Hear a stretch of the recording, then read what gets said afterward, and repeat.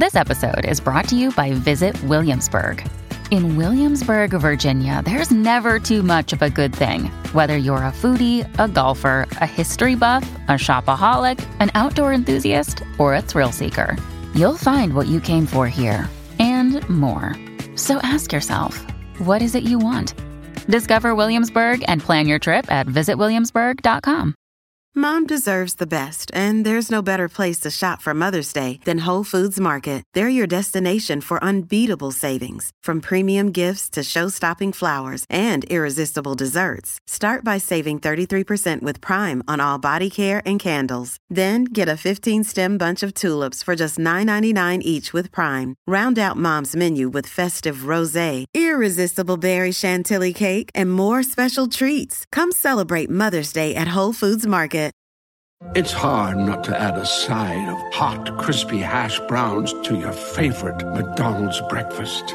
It's even harder not to eat said hash browns before you get home. Ba-da-ba-ba-ba. If you're thinking, I should go for a run today, but it looks like it could rain, Sierra says save on epic rain jackets. If you're also thinking, but I can't go out in these beat-up old running shoes, Sierra says, save on top brand running shoes. And if you're still thinking, but I'm also busy performing brain surgery, well, then we say, you really should have led with that.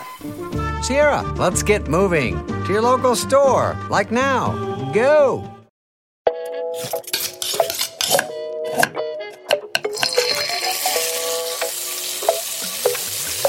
Hello and welcome to the BBC Good Food Quick Bonus Recipe episode with me, Tom Kerridge. Let's cook together. Hello, Chet Sharma here, and welcome to this bonus cook-along episode from the BBC Good Food podcast with Tom Kerridge. Let's cook together. In this week's podcast, we talked about ways I use British ingredients to cook modern Indian dishes at my restaurant BB. I'm going to share my recipe for Roomali roti, which is a thin flatbread popular throughout the country. India has well over 100 types of griddle flatbreads alone before we even start thinking about the tandoor. Roomali is a handkerchief, and so it follows that this roti is so thin that it drapes like a handkerchief.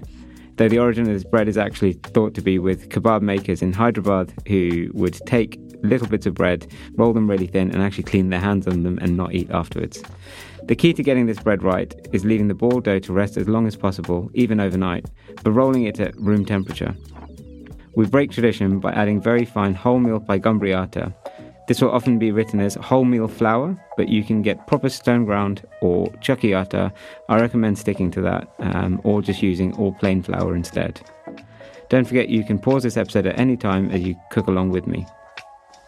Aside from the resting, the recipe is nice and quick, with the prep and cooking time being only 10 minutes each.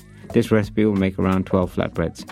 You'll only need 5 ingredients for this Roomali roti. They are 300 grams plain flour, 100 grams of stone ground or chakki wholemeal flour, 300 ml of full-fat milk, 1 teaspoon of salt, and 1 tablespoon of ghee or clarified butter.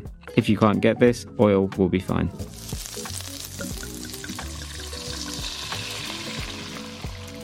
So step 1. First of all, bring the milk, salt and ghee to a simmer, then remove it from the heat and leave it to cool slightly. Mix together the flour and atta, if you're using this, in a large mixing bowl.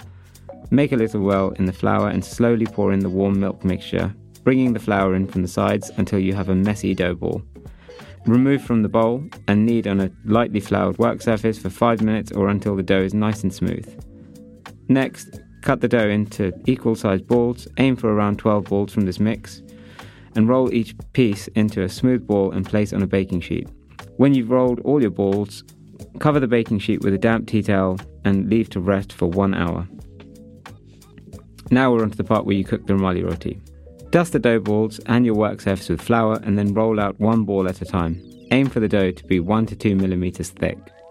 We'd recommend either using a pasta machine to do this or a rolling pin with some real elbow grease. If you're using a wok, turn the wok upside down and leave over the gas hob until it's hot, or preheat a frying pan until it's super hot. Cook the flatbreads over the back of the wok or in a pan for 30 seconds or until the dough takes on a few light brown spots. Turn the bread over and fold it in half immediately. Cook for 10 more seconds, fold the bread in half again, and remove from the heat. Store the cooked breads in a clean tea towel and work your way through the batch of dough balls. These are best eaten very fresh, although you can freeze the dough balls and use at a later date. These breads are perfect for either mopping up rich curry sauces or eating with dry kebabs with a bit of chutney. Thank you for listening to this bonus cook-along episode. For more information, head to bbcgoodfood.com and let's cook together.